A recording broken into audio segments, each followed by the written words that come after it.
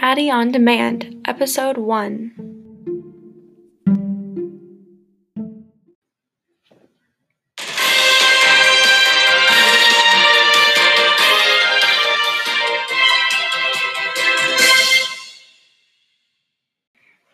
Hey guys, it's your host, Addie Lyon. Welcome back to another episode of Addie on Demand, where I talk everything politics.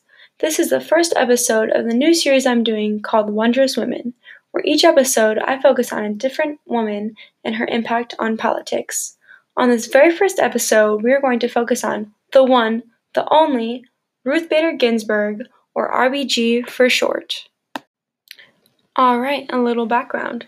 Ruth Bader Ginsburg led a life dedicated to fighting against gender discrimination. According to Oyez.org, Ginsburg graduated first in her class at Columbia Law in 1959, after 3 previous years at Harvard Law. Ginsburg accepted a professor job at Columbia University in 1972. She also directed the influential Women's Rights Project of the American Civil Liberties Union in the 1970s. In this position, she led the fight against gender discrimination and successfully argued 6 cases before the U.S. Supreme Court.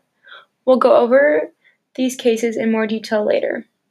In 1980, Ginsburg was appointed to the U.S. Court of Appeals for the District of Columbia, and she served there for 13 years. And in 1993, Ginsburg was nominated to the U.S. Supreme Court by Bill Clinton. RBG has always been passionate about human rights and protecting those rights, like in this address from April 1998. The 13th Amendment confers citizenship on all persons born in the United States, and it commands, no state shall make or enforce any law which shall abridge the privileges and immunities of the citizens of the United States, nor shall any state deny to any person the equal protection of the law. RBG always has strong evidence-based arguments like she just demonstrated in the audio clip. These skills are what helped her argue and win so many of her cases, and it's also what won her over with the public. Alright, let's go into more detail in landmark cases Ginsburg argued as an attorney. First, Duren v. Missouri, decided in 1978. It questioned if Jackson County's practice of automatically exempting women from jury duty on request violated the 6th and 14th Amendment.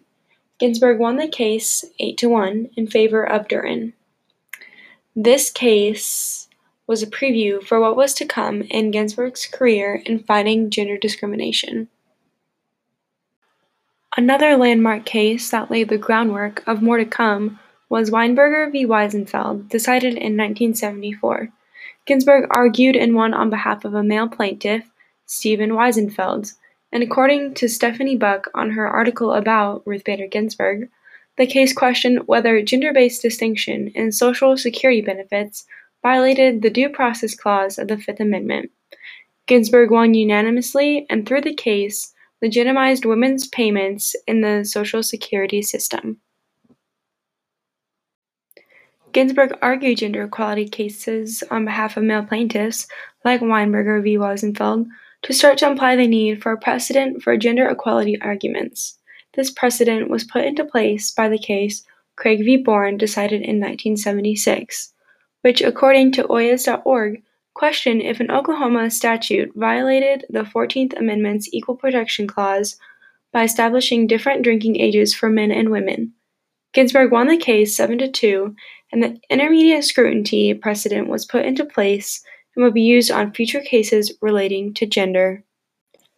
Ginsburg also had many landmark cases as a Supreme Court justice that fought gender discrimination, like Ledbetter v. Goodyear Tire and Rubber Company, decided in 2007, where, according to Oyez.org, the plaintiff, a female worker being paid significantly less than males with her same qualification, sued under Title VII but was denied relief under a statute of limitations issue. Ginsburg unfortunately lost the case, but that did not stop her from taking action. She worked with President Obama to pass the Lilly Ledbetter Fair Pay Act of 2009, which has made it easier for women to challenge unequal pay. And let's talk about the countless barriers Ginsburg broke. She was the second woman Supreme Court justice, she was one of the only women in her law school, and she was the first female professor at Columbia to be tenured. These obstacles she overcame made it easier for future women to succeed in those positions. Looking back, Ginsburg wouldn't have changed any of these setbacks, though. In her interview with NPR's Nina Totenberg in 2019, she says, So I'll tell you what Justice O'Connor once said to me. She said, suppose we had come of age at a time when women lawyers were welcome at the bar. You know what? Today we would be retired partners from some large law firm. But because that route was not open to us, we had to find another way, and we both end up on the United States Supreme Court. The sound clip really demonstrates that the struggle she went through made her the wonderful and influential person she was, and she inspired others to do the same and overcome those challenges to be your own person. Ruth Bader Ginsburg was a leading voice for gender equality, women's interests, civil rights, and civil liberties, and she made a big impact with this voice. The cases we've already discussed in this episode contribute significantly to that impact by expanding people's rights. Like Weinberger v. Weisenfeld legitimized women's payments in the Social Security system. Or a big one would be Craig v. Boren because it created a whole new level of scrutiny for cases, and now gender equality cases are taken more seriously and are dealt with more appropriately. And another huge case that I just mentioned is Ledbetter v. Goodyear Tire and Rubber Company. And it may not have been successful in court, but it did lead to legislation that makes it easier for women to challenge unequal pay.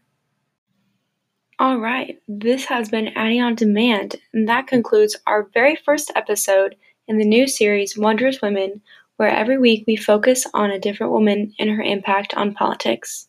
Thanks for watching, and make sure to subscribe to hear future episodes.